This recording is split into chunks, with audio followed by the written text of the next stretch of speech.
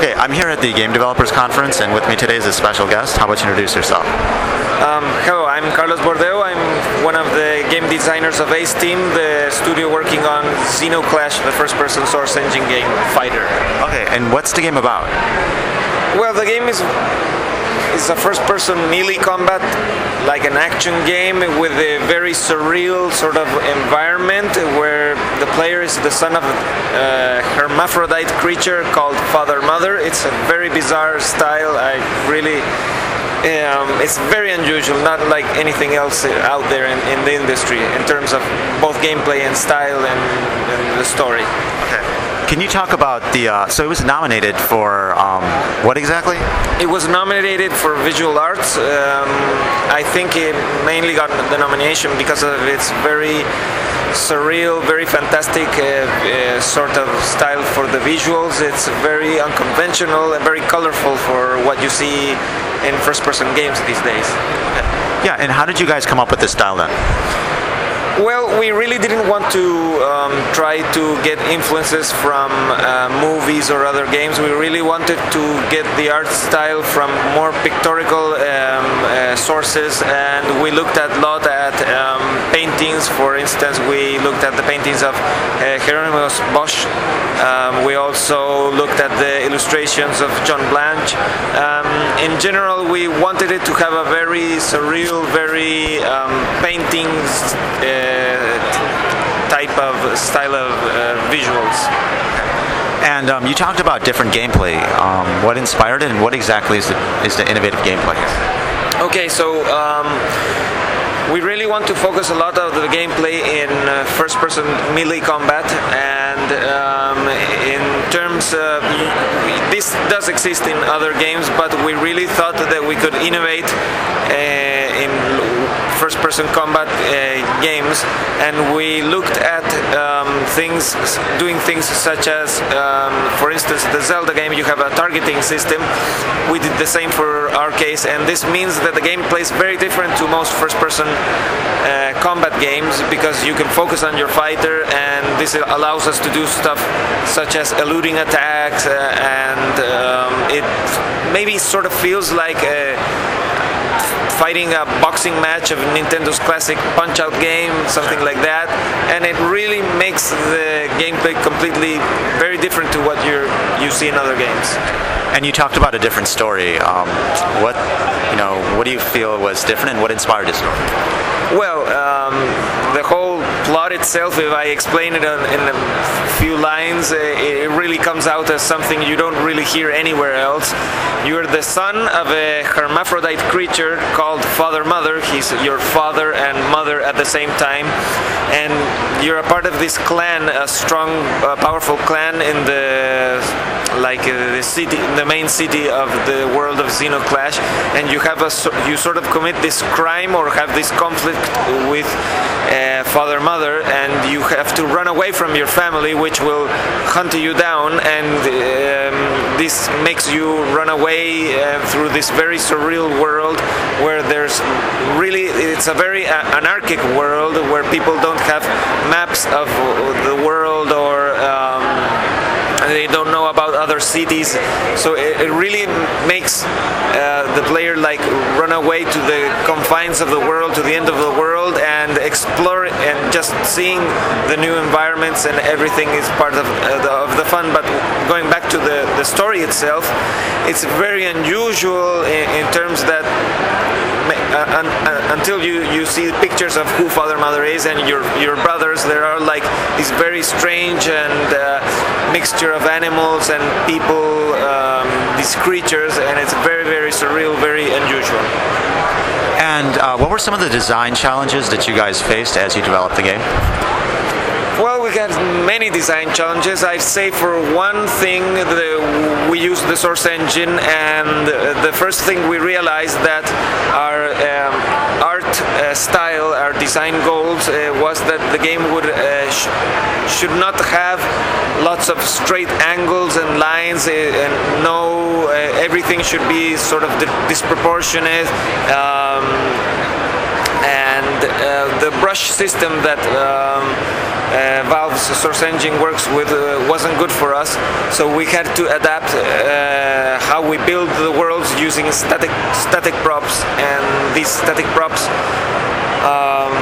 we had to add a new layer of UV so we could do proper light mapping, and there were a lot of changes we had to do to the engine so that we could adequate the visual style of the game to this particular engine.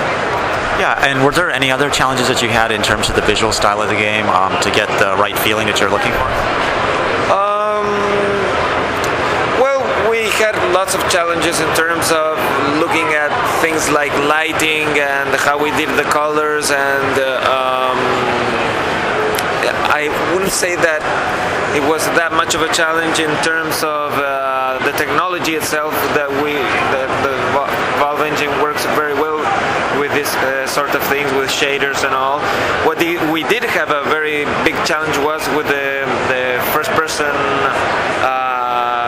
combat thing, is that we really had to rethink how first-person game is, how the implementation of first-person is done in Source Engine, where you basically have these models of hands clipping out of the first-person view, and we almost had to do a third-person game with a first-person camera placed on where the head of the player is. So that was a pretty big challenge for us. Did you guys do playtesting as you developed the game? Yes, we did a lot of play testing. It has been a very iterative process. The game design was so maybe unique, different to what else was out there, that we had to test a lot of the concepts.